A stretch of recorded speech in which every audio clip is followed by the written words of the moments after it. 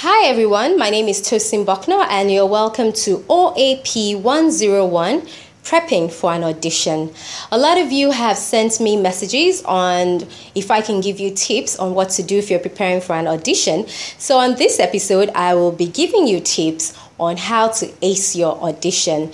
Now, when I got my job at Top Radio 90.9, I didn't go for an audition, but I have gone for auditions before. When I was in school, I went for auditions for radio, for TV. I mean, if you work in media and entertainment, your life is one big audition anyway. The first tip I would give to you is prepare, plan. The 2 P's, prepare and plan. You might think, oh, you know what, I'm just going to get there and I'm going to have a great audition. But you need to prepare and plan before you go for your audition. So what should you do? One, if your audition, for example, is based on radio, then you know your voice needs to be on point. Don't stress yourself before your audition. Ensure you're keeping your voice, warm. Ensure you're trying some vocal exercises. Vocal exercises are not just for singers. They also help people who talk. If your audition has to do with TV, then you need to look into the mirror, practice your expressions. Even if it's for acting, for example, practice your expression. What is your expression like when you're expressing excitement, when you're expressing sorrow? Can you use your face to say how you feel without using your hands? These are some things to do to plan before the audition. Also, don't forget, it's always nice for you to have like a little script. Oftentimes, you'll go for an audition and they'll say, all right, just tell us something, and you have to speak. So I always urge people to plan something. If you're going for an acting audition, plan a monologue from one of your favorite plays. If it's for TV, have a TV show that you're presenting in mind. Same thing for radio. Always have a plan. Usually when you get to the audition, they'll give you a script. But at least if you have something planned, even with that script, you can incorporate it and work better with it. My second tip for prepping for an audition is personality. Your personality has to shine. Some auditions you will go for, there will be closed auditions. Maybe on the day you go, it's just you that is there. But guess what? They're going to still audition a lot of people. Your personality has to speak for you. Imagine you get for an audition and there's like a whole row of people. What's the difference between you and all those people? It's your personality. I always say, walk into a room with a smile.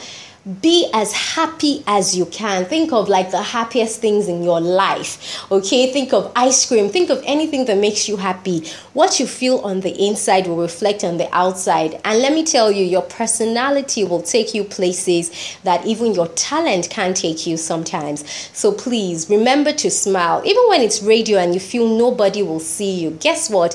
We can hear you when you smile. People sometimes tell me, Tosi, you sound sad today. And that made me realize just how important it is to reflect joy in your voice, even if people can't see your face. In fact, when people can't see your face, it's important to be more animated with your voice. And my third tip will be keep an open mind.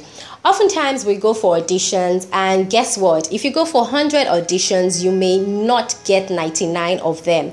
Does that mean you should give up? No. What it means is, one, you should learn from the mistakes you might have made. Feel free to ask for feedback. If they call you and they say, oh, sorry, we can't offer you that job, you may ask, what was it? Why didn't you give me the job? I have been giving feedback like, oh, well, you were just too short. Yes. Some people would say, we wanted somebody with a bit more energy. Some people would say, you're just not the style we're looking for right now. Whatever it is they give you as your feedback, you can take it. Don't go and change who you are, like the core of who you are, but the feedback helps you. And the reason I want you to keep an open mind is when you go for auditions, you may find that you don't get that job, but you get something else. Do you understand? Even while you're there, network with people. The people that I've met while at an audition that we've remained friends, and we're like industry colleagues. You never know what's going to happen. So go for an audition with an open mind. Take it as, yes, I'm going to get a job, but I'm also going to have a day out. I'm going to have fun. I'm going to interact with people. I'm going to meet people, make contacts, let them know who I am and what I am about.